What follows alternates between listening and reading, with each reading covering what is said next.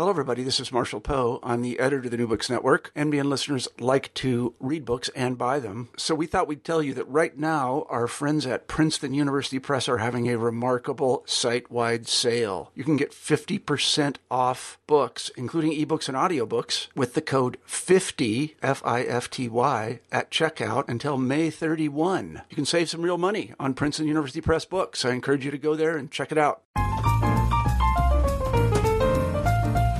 Hello and welcome to the New Books Network. I'm Natalia, one of the hosts on the Literary Studies channel.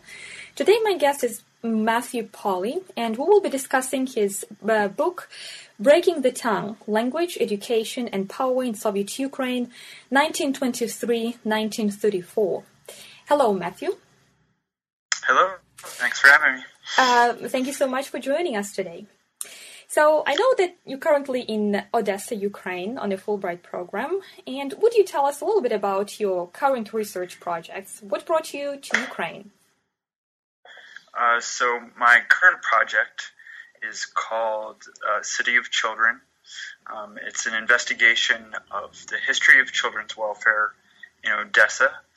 I'm trying to do it over the 1917 divide.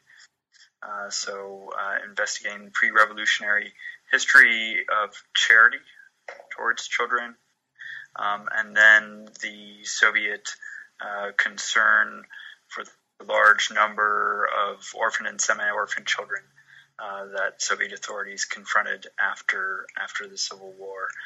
The Soviet records are rich and vast, and so I find myself in this. I'm here for one semester only. I find myself concentrating very much on the Soviet period. This period I know well from having written this book that we're going to discuss too. So the 1920s and 1930s is a period I feel I'm expert in, and I've been doing a great amount of work on that. But I started the project actually in St. Petersburg, Russia, working in the Russian Historical Archive there and looking at particular philanthropic institutions that were setting up children's shelters in Odessa at the turn of the century. So currently you're in Odessa, and as a Fulbright scholar, you're affiliated with one of the institutions in Odessa. But what's your map of traveling across Ukraine? So I'm really in Odessa. I'm trying to stay as much as I can in Odessa. I find that I have so much to go through in the Oblast archive here. That although I had initial ambitions of going around Ukraine a bit more, as historians we're sort of tethered to the archives, and that's how I feel in Odessa, and they're quite hospitable to me here too. So I'm able to work relatively efficiently. The building itself is not in great shape, but the administrators of the archive are wonderfully open and helpful people. So I've found that there's reason to stay and work here a fair amount. I flew into Odessa, and I've been up and back and forth to Kyiv. I'll go up again to give a talk to the Institute of History under the Academy of Sciences in a couple weeks now to discuss this book as well, the latter part of the book. I was invited to go up and give that talk, but beyond that trip to Kyiv, and then my family is going to come later, and my little girls see Ukraine for the first time, and we'll go back up to Kyiv and see Lviv as well. But beyond that, here I sit in Odessa I'm working in multiple places. I'm working in the main Oblast archive, and then there's also a branch archive that holds records specifically for the Communist Party, the former Communist Party archive, and work a lot in the main scientific library here as well. And I'm trying to see if I can get into the SBU archive to look at some files of educators who ran these children's buildings and children's villages in the 1920s and 30s, and were subsequently arrested. So we'll see if that comes to fruition. That's one of my ambitions as well. So there's plenty to keep me busy here for a semester, is what I've found. So before we discuss your book, Breaking the Tongue, would you tell us a little bit about your interest in Ukraine? Why Ukraine, and how did this interest originate? I know that you mentioned before we started the interview that you went to Ukraine as a high school student. I did shortly after Chernobyl, so I think it must have been 87 or 88. It's the first time. I mean, it was a grand tour of the Soviet Union. I had a high school teacher that was fascinated with the Soviet Union, and it was a rare opportunity to come and see the Soviet Union. So we traveled around, but Kyiv was one of our stops, and I was immediately impressed by Kyiv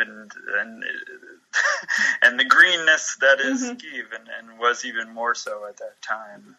It's just filled with parks, and it was relatively quiet compared to Moscow.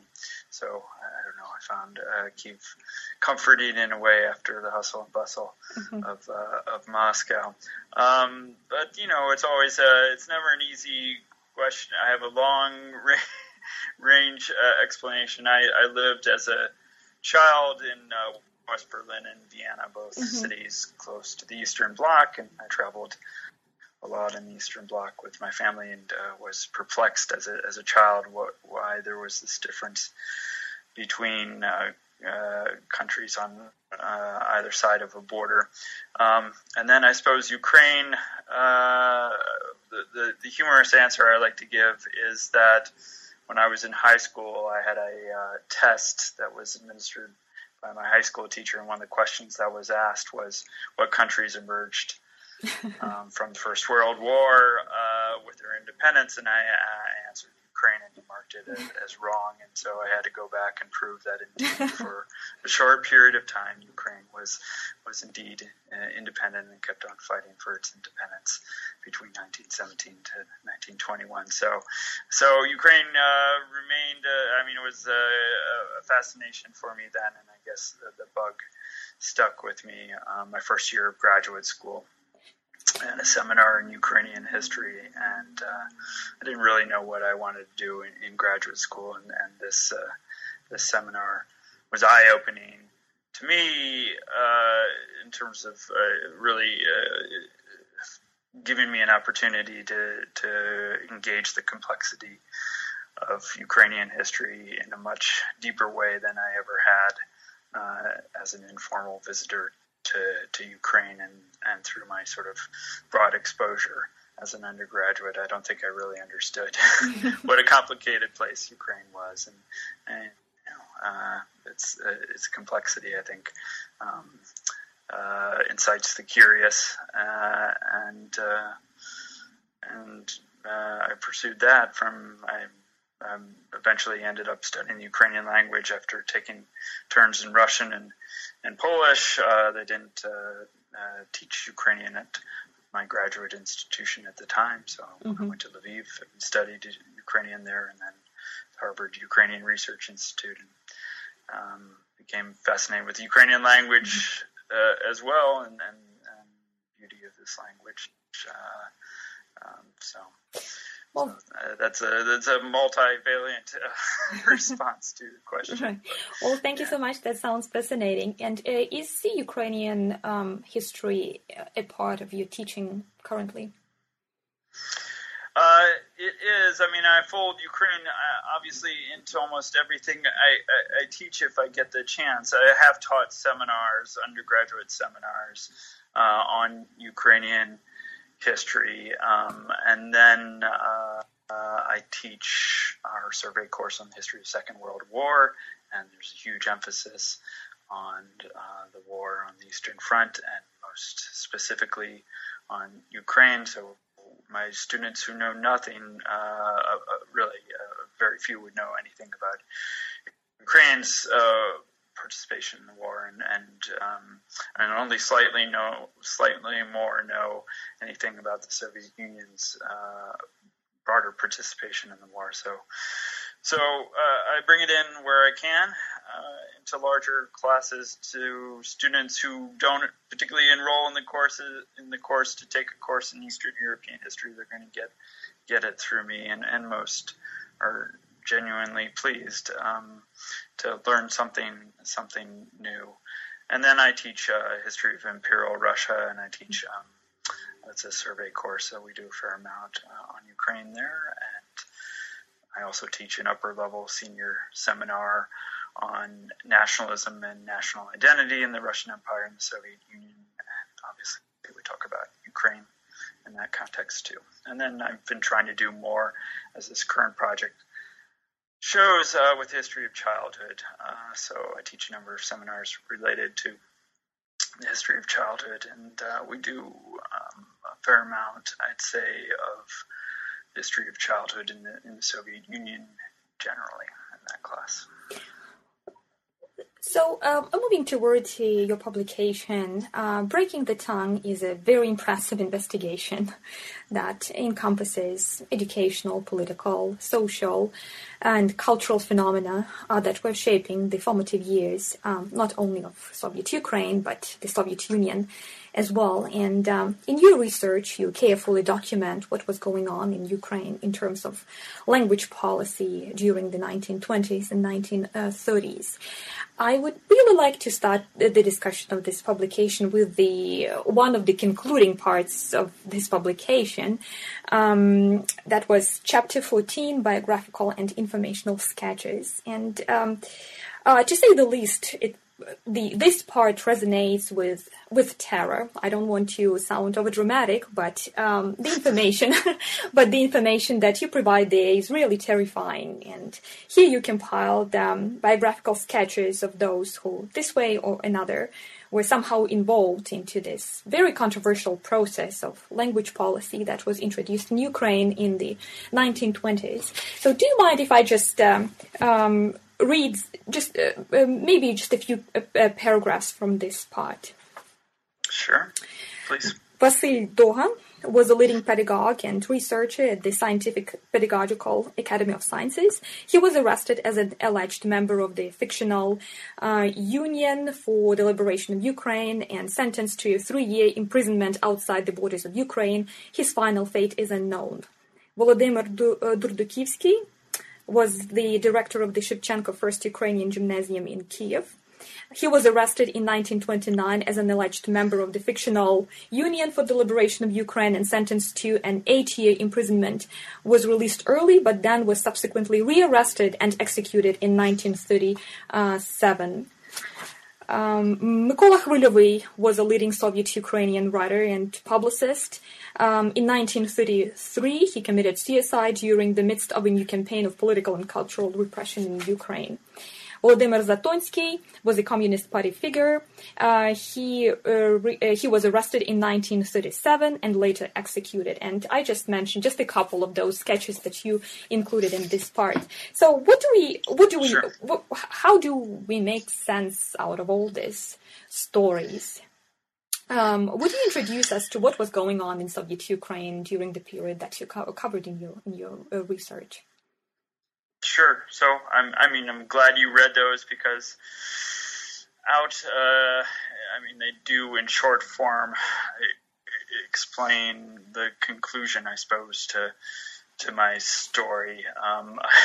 There are many ways, an addendum to the book, right, designed to aid the reader in making sense of what I describe. So they're there. Intentionally, I put them there intentionally to offer reference for the numerous names that readers confront as they read through the book. I think the larger story, I would not say my specialty is writing history of repression and terror, right? There's a certain cadre of historians, and that's all they do. But it is a necessary and definitely definitive part of the story that I tell, which is about a program that the Communist Party certainly supported, and I believe sincerely for a time, to promote national culture and national languages. But they didn't have the political cadres they didn't have large numbers of committed Ukrainian speakers in the Communist Party who could promote the Ukrainian language throughout the Republic. And so they in many ways were forced to rely on non-party educators and members of the national intelligentsia, some of whom had been quite opposed to Bolshevik rule, although by and large the vast majority of them were decidedly left and shared some of the aspirations of the communist state in broad form. So the argument that I make in the book is that the Communist Party relied on these educators out of necessity, although many of these educators shared their own private suspicions about communist power or the role of the party in Soviet Ukrainian life. They were nevertheless committed to this particular program and didn't see what the future for this program would hold, right? So they worked, I believe, quite genuinely and energetically to fulfill a program that they were asked to carry out because they believed in it. They had the skills to accomplish a transformation of linguistic culture in Ukraine. But the party's trust in these non-party educators and intellectuals was limited, and I try to, it's a highly detailed book, right, where I try to explain some of the divisions that occur. But I guess I would say the Communist Party was only willing to let them go so far, right? And they didn't fully allow these teachers and educators to pursue each of their ambitions. And there came a point in time where the party begins to worry about what is actually being taught specifically in the classroom, right? So the book focuses on primary schools, that is elementary schools, and what is going on in these elementary schools.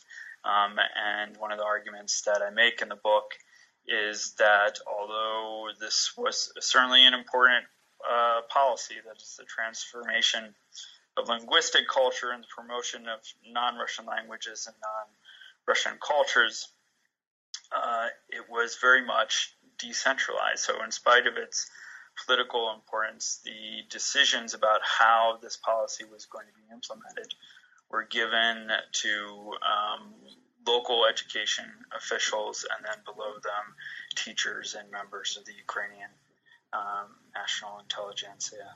So the program is handed over in many ways, in a daily sort of sense, to people that didn't enjoy the full trust of the party, and because of its decentralized nature, the party wasn't entirely sure what was happening in the classroom, or what was resulting from this decision to push Ukrainian culture specifically in the Soviet Ukrainian Republic. So the official term for this process, just to clarify for our audience, is Ukrainization. Yes. And, Ukrainizacija. Right. And so my question is about the origins of this process, because on the one hand, it may sound to some quite paradoxical that we speaking about Ukraine as a country, either as a part of the USSR or just as a country itself. But still, we're talking about the introduction of the Ukrainian language into this country. So why was it necessary to introduce the Ukrainian language in Ukraine? Right, well, they're not really introducing the Ukrainian language, right? The Ukrainian language obviously exists, but it's being spoken primarily by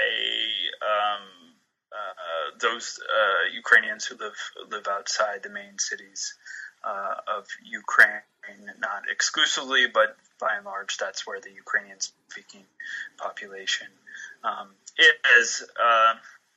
And so Ukrainian language is fully, in my view, certainly now and even more so, one could argue, then in the vast majority of the countryside, a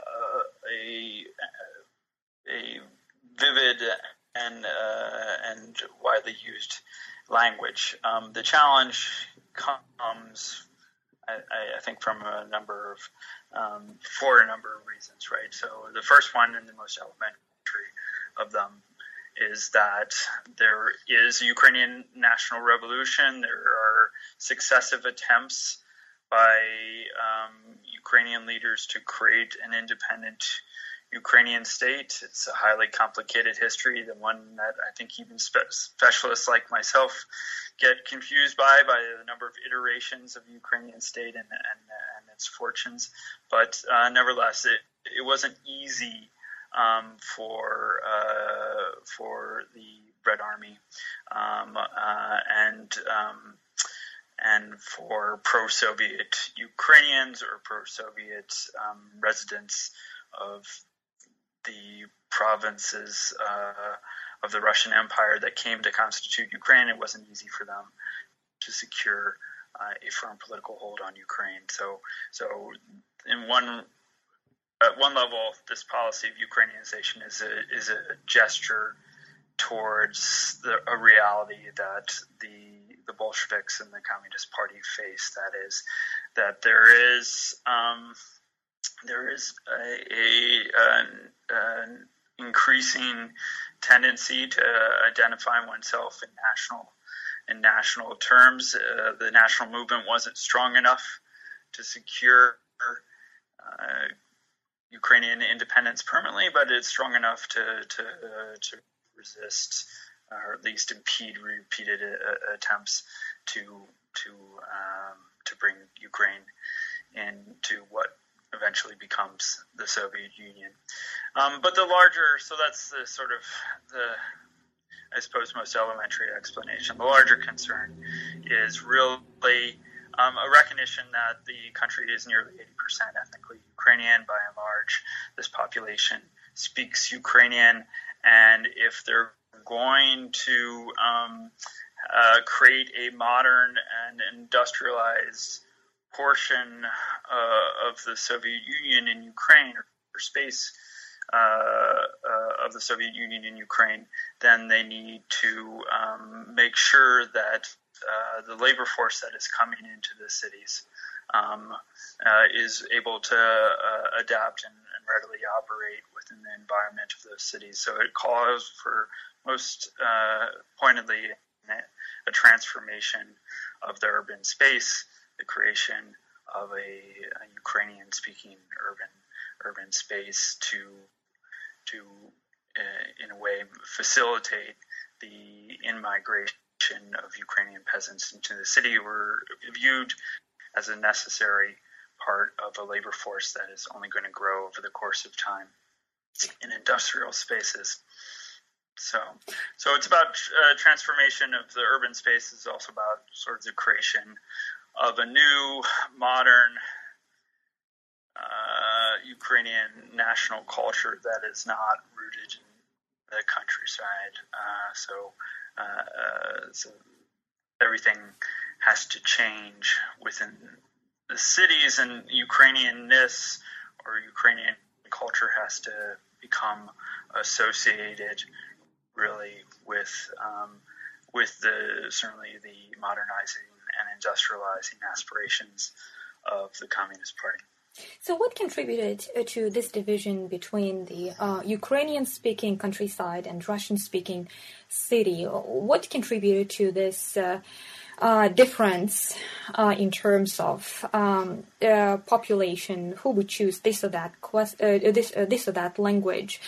Is this correct to assume that this Ukrainization policy was a part of what was going on under the Russian Empire, all the decrees and all the regulations which were introduced by the Russian Empire to ban the Ukrainian language? We know the Ems Decree 1876, and then again there was some kind of going back to that policy by Stolypin's endeavors, again, to ban the Ukrainian language and to promote the Russian language.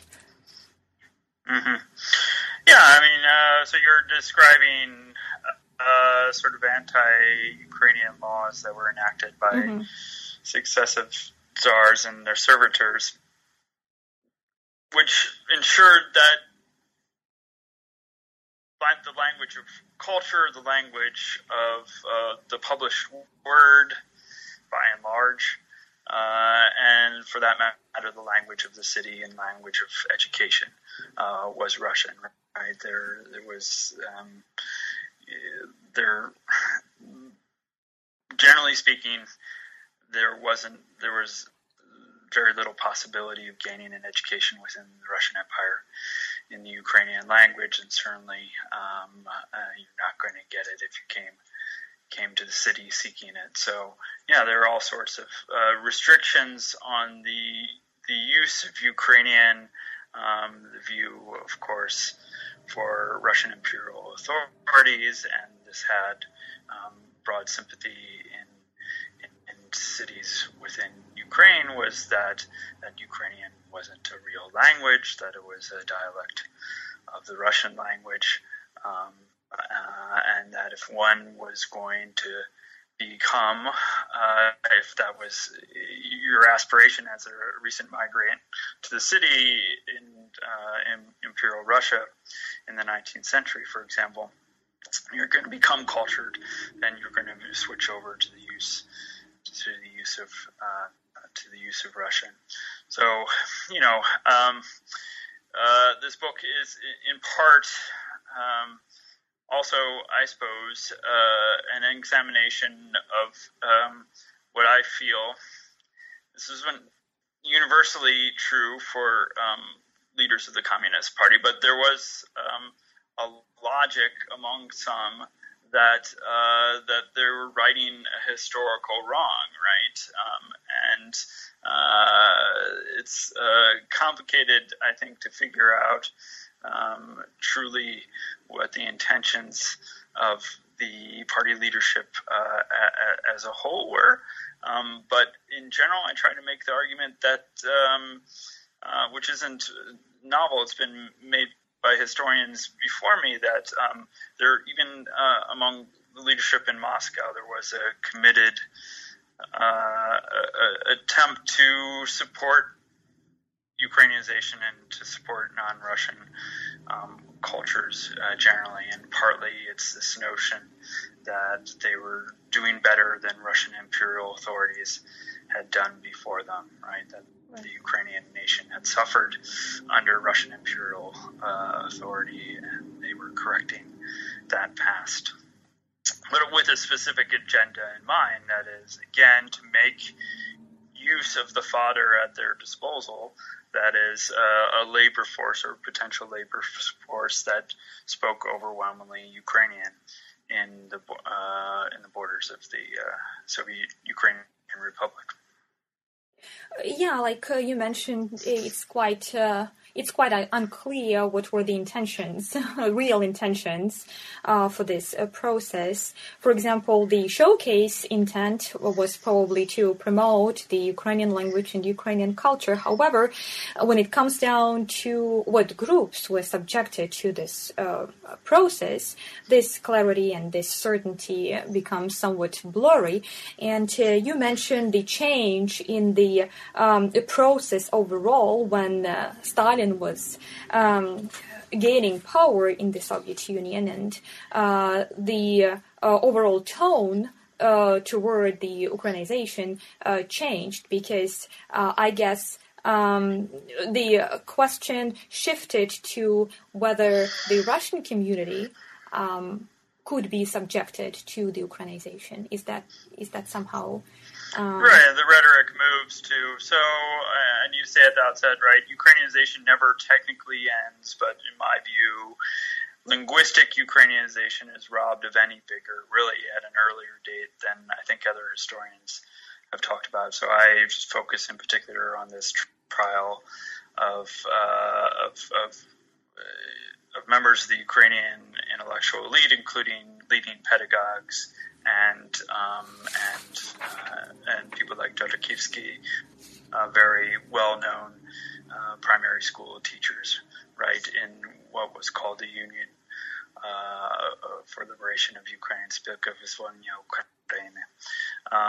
So I think things change fundamentally there, because all the people that are being placed on trial are committed Ukrainizers. And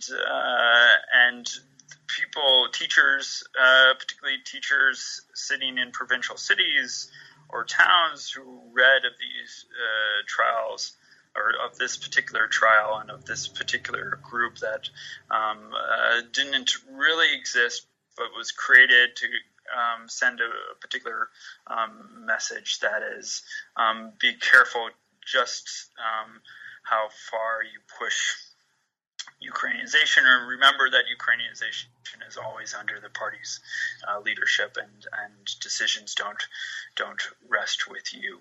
So, in my view, this particular trial had a pedagogical intent of its own, and teachers who, some of whom certainly in provincial cities, who were resisting the transfer to Ukrainian language instruction, decided that it wasn't worth doing. The penalty for being too energetic in one's embrace of Ukrainization and not knowing what the limits were was high, right? The penalty for embracing it too zealously was high, whereas the penalty for not doing anything at all really wasn't significant. So there are all sorts of exhortations for teachers to first learn Ukrainian if they didn't know it already and they were teaching in Ukrainian school, and to improve their knowledge, and teachers are told to do this. They're given examinations on occasion of their Ukrainian language knowledge, and also their knowledge of what was broadly called Ukrainian studies, so which meant not a concern for Ukrainian folklore culture, but knowledge of new, progressive, and modern Ukrainian Soviet literature that demonstrate all these things, but they could repeatedly fail the exam without considerable consequence, and they also often were able to postpone these sorts of exams. So here in Odessa, where I am now, I wrote a chapter in the book on Odessa because I found Odessa a fascinating place. In the Central Archives, there was a lot of information about resistance to Ukrainization in southern Ukraine centered around Odessa. And for the first time, I found in Odessa examples of these tests that teachers had to take to demonstrate the Ukrainian language knowledge. And the tests, I assume, were supposed to be marked on the basis of grammar and things along these lines, but they also had a political intent. So the number of the questions that they were asked were about their understanding of the political meaning of Ukrainization. Did they understand, as teachers in Soviet schools, why Ukrainization was necessary?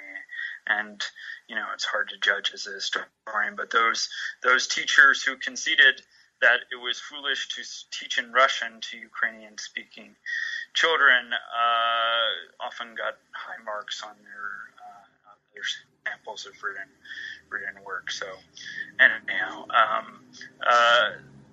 teachers recognized that after 1930, even if the policy continued, there's no point in pushing it too hard, that they could risk definite penalty by doing so, right? They could be dismissed, they could be arrested, and they could ultimately be exiled or executed for alleged participation in Ukrainian nationalist activity. So the Communist Party was worried that Ukrainianization was leading to a tick up in an embrace of separatist Ukrainian nationalism in the schools. Yeah, I found that aspect about nationalism is quite interesting in this research. I believe this concept of nationalism would be different in the context of the Ukraine of the 1920s and 1930s, if compared to the context of, for example, 2010 or 2016. Could you elaborate a little bit on this concept of nationalism under the Ukrainization or under the Soviet Union? So what did nationalism mean to the Soviets, or what? I mean, I guess I'd say this, that national identification is good, right? That the Soviets generally believed that that you had to pass through a stage of national identification before, and that one had to become an informed modern citizen, and the only way to do that was through a language that you understood, which also called for an embrace of the national language, right? Mm-hmm. But what you couldn't do was argue, for example, the Ukrainian was only for ethnic Ukrainians, which would be, I suppose, the most the darkest thing of all, but or arguing that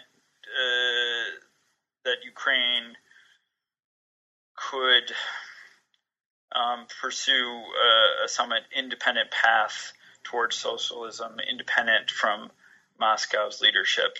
And there were certainly voices along these lines, not arguing for a break necessarily from the Soviet Union, but arguing there are distinctive things in Ukraine and distinctive challenges that the people as a whole in Ukraine, whether they were ethnically Ukrainian or not, faced, that called for some allowance of a decentralization of political power, right, and some amount of decision making to be invested in the Republican leadership of Soviet Ukraine and of the Ukrainian branch of the Communist Party. But I mean, there's the constant ghost, I'd say, in this story that I tell of the Ukrainian the Ukrainian Revolution, right? So the people that are ultimately put on trial for this Union for Liberation of Ukraine, many of them had some affiliation with the Ukrainian People's Republic. It's one of these short-lived Ukrainian independent states, and they're accused of commemorating one of the leaders of that state, Simon Pedlora, accused of collecting money in his honor after his death. The term that is often applied to those that the Soviet Communist Party accused of Ukrainian nationalism is Pedlorist, right? So it's a direct invocation of this very contested time between 1917 to 1921. So there's they have something tangible that they can point to in terms of their understanding of what nationalism is. The nationalism is that thing that fought against us, in the Civil War, and I think there is a perpetual anxiety of that somehow reanimating itself.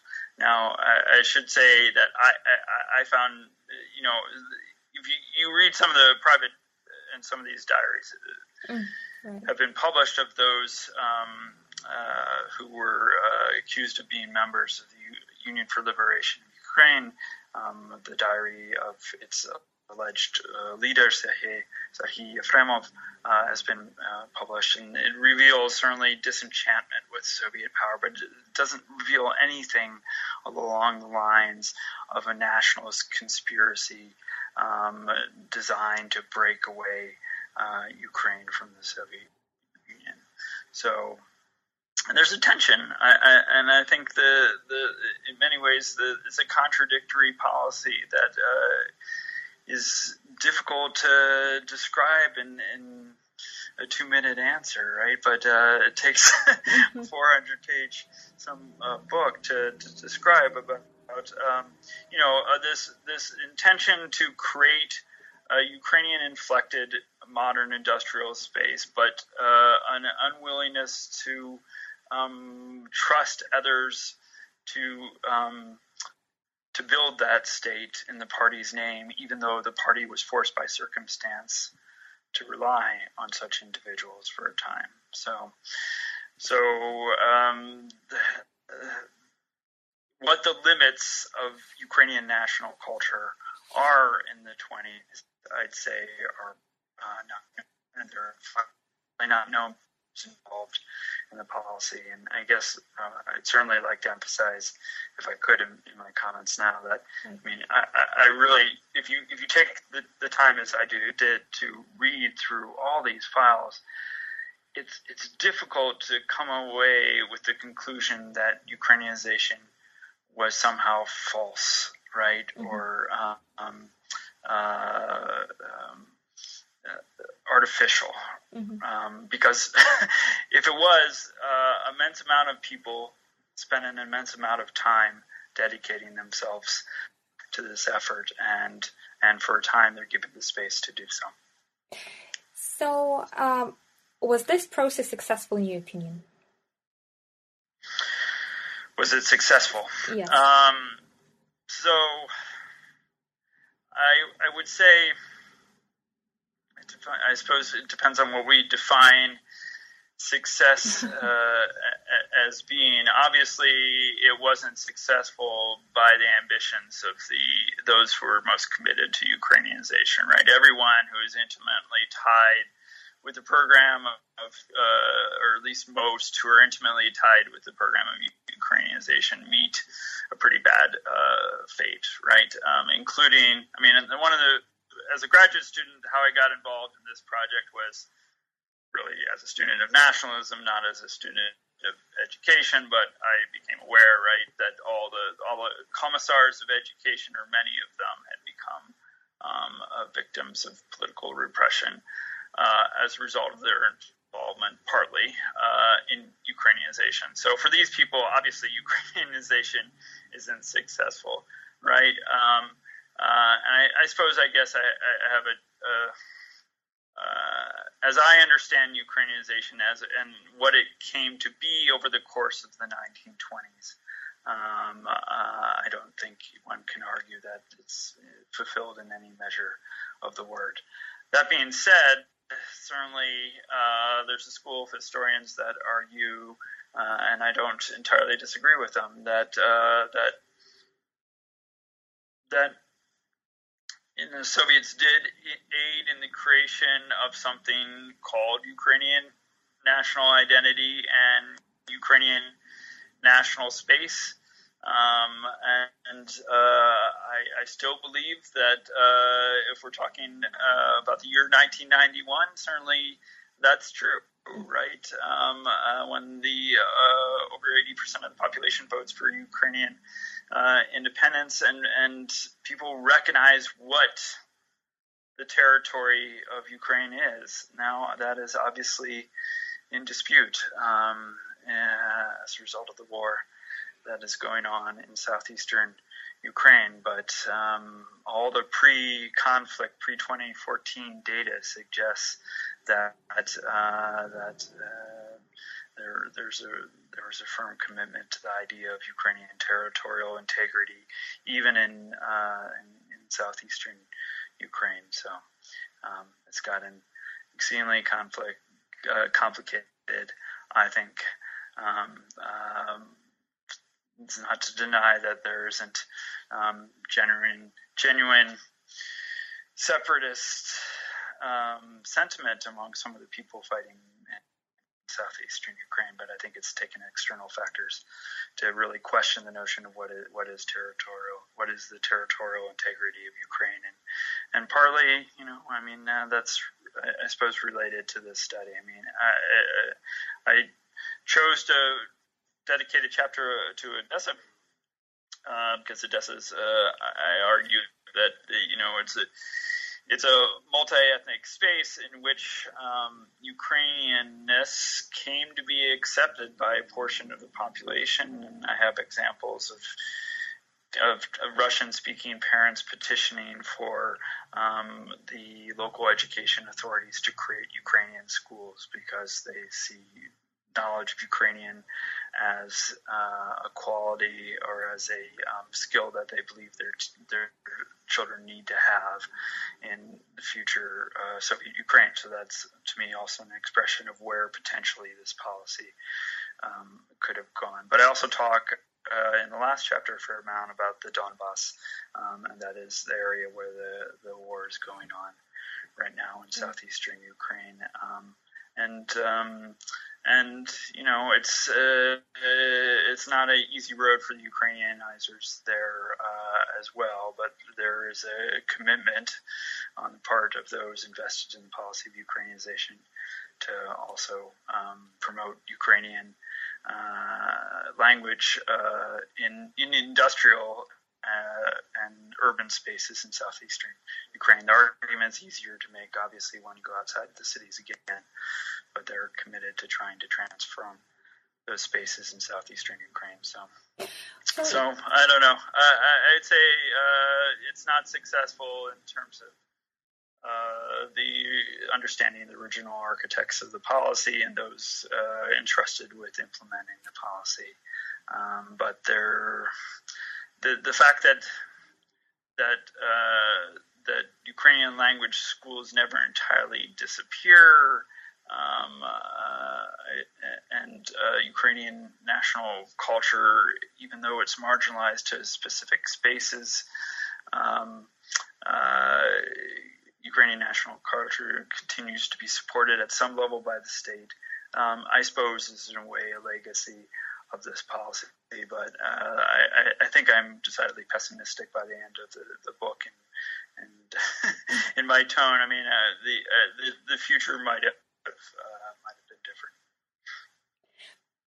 Well, just one more question about your research. You also extensively comment on the children's involvement into this policy. Could you tell us just a little bit about that aspect of this process?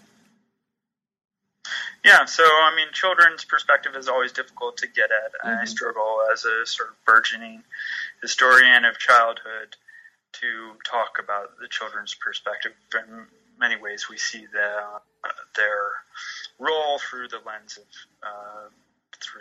institutions such as schools. So I focus on children quite obviously because they are at the center of my study in terms of being the objects that are begging for transformation, mm-hmm. right?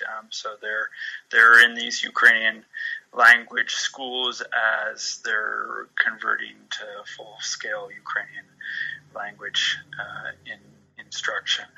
And I think my concern for children happens, it's easy to explain for anybody writing a history of schools, but I try to make the argument that that there was such a penalty against the notion of forced Ukrainianization, right?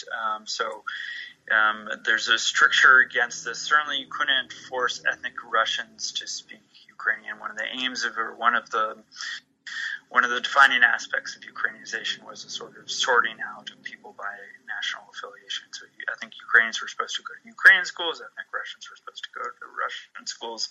It was never that perfect, but that's how it was imagined. National minorities were supposed to go to schools that taught in their language what the state thought should be their language of instruction. But it became decidedly tricky when one was dealing with what to do with people who were ethnically Ukrainian but were members of the industrial working class or the proletariat, right, and who spoke Russian, and they'd been there for a generation, and they lived in a Russian-speaking city in Ukraine for some time, or their family before them, and they spoke Russian. So what to do about them if they are identified as ethnically Ukrainian, but speakers of Russian? And I make the argument in the book that one of the ways to go around the prohibition against forced Ukrainization was to Ukrainize that is to reorient the language, the spoken language of their children in the schools. So that was one way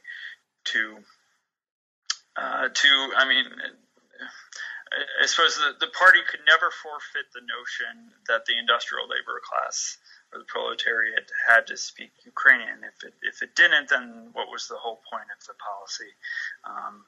Laborers had, it was imagined the end result of Ukrainization would be in industrial areas and urban areas, people would be speaking Ukrainian. And Mykola Skripnik, the last commissar of education during my period of study, comes up with this tactic of essentially doing a run around the parents, and if you identified as ethnically Ukrainian, you were supposed to overcome the state's presumption that your child attend a Ukrainian school. So there's a focus on children in that respect, and then a larger argument is that children become the objects of political contestation for the state, for the Communist Party, and for Ukrainizers, right? So there is a concern about what actual lessons children are receiving in Ukrainian language schools. The party doesn't entirely know, and they're worried. There's a hope that the children can right the wrongs of the Ukrainian national intelligentsia, right? But there's also a suspicion that they've become victims of their influence, and I think this occasions the script, as I put it, of repression in Ukraine. So the people that are targeted in this Union for Liberation of Ukraine trial are people who had direct responsibility over the cultivation and education of children, and I think for that reason they become highly vulnerable to the suspicions of the Communist Party, and most certainly to the suspicions of the State Security Service or the GPU.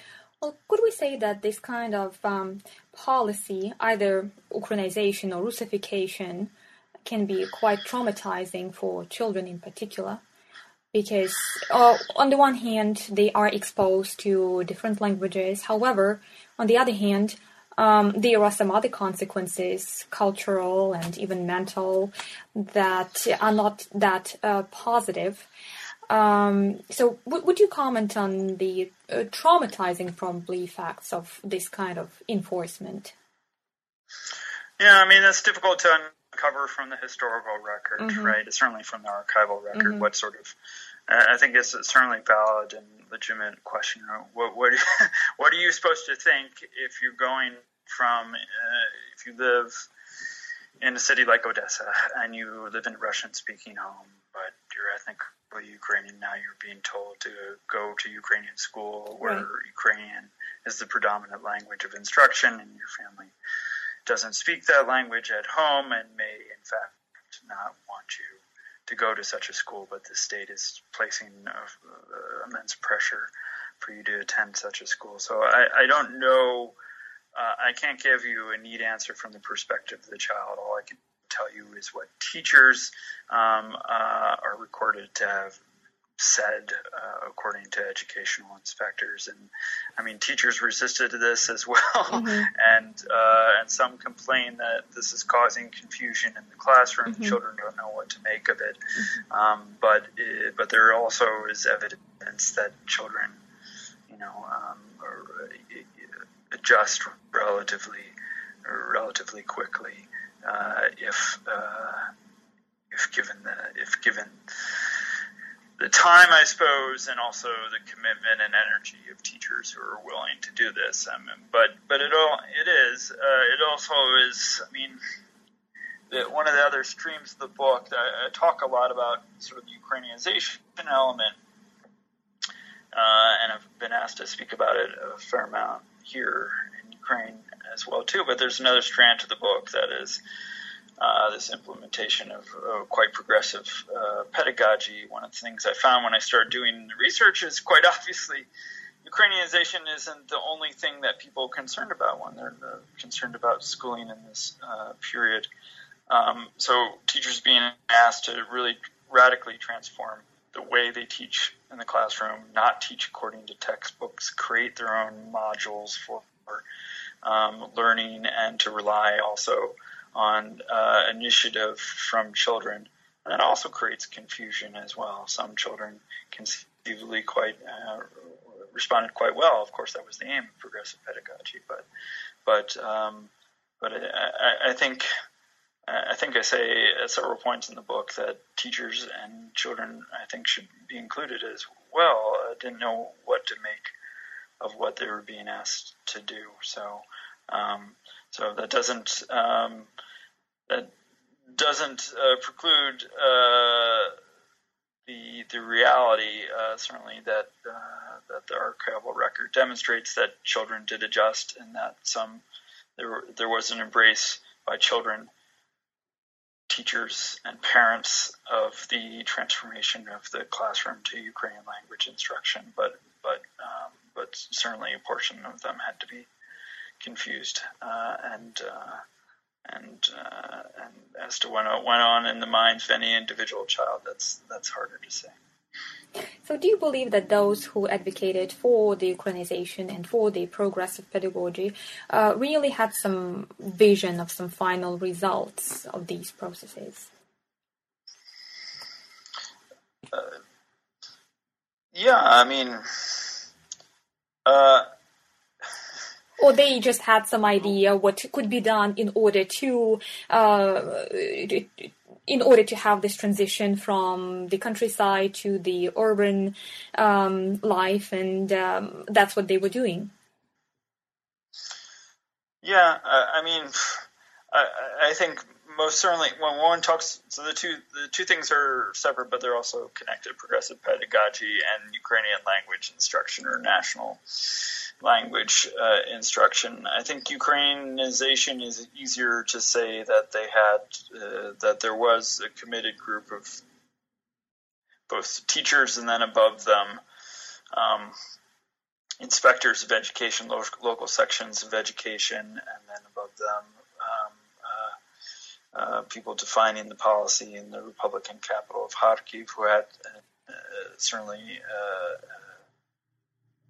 a dream of the realization of this idea. I don't think that's much in dispute. What was going to be realized by progressive pedagogy is harder to say. I mean,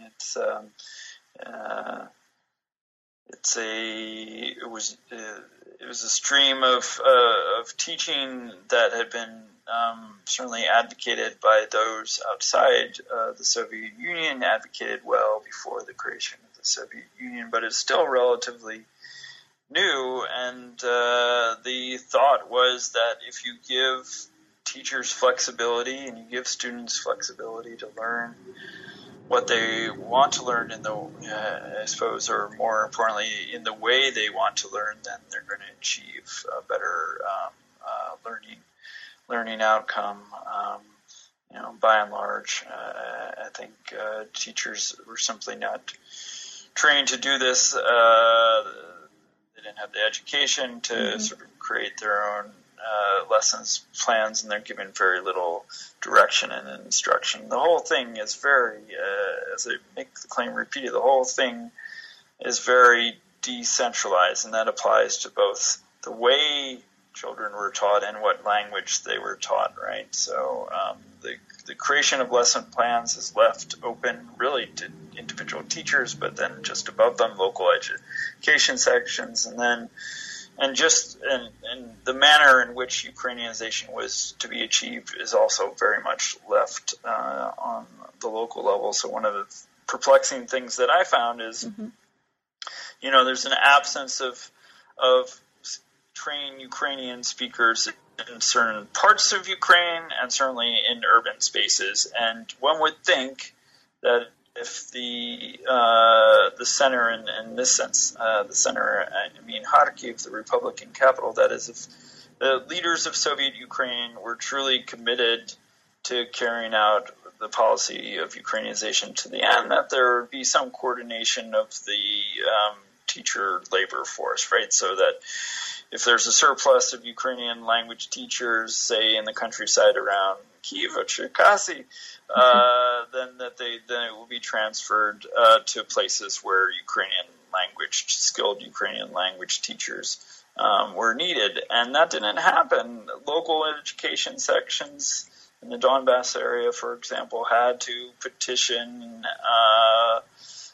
individually for teachers to come and negotiate individually with teachers and sometimes with local education sections, but the whole thing's not coordinated from the center. So while I don't question the intent to achieve Ukrainianization, there's a certain absurdity to the way in which it was carried out.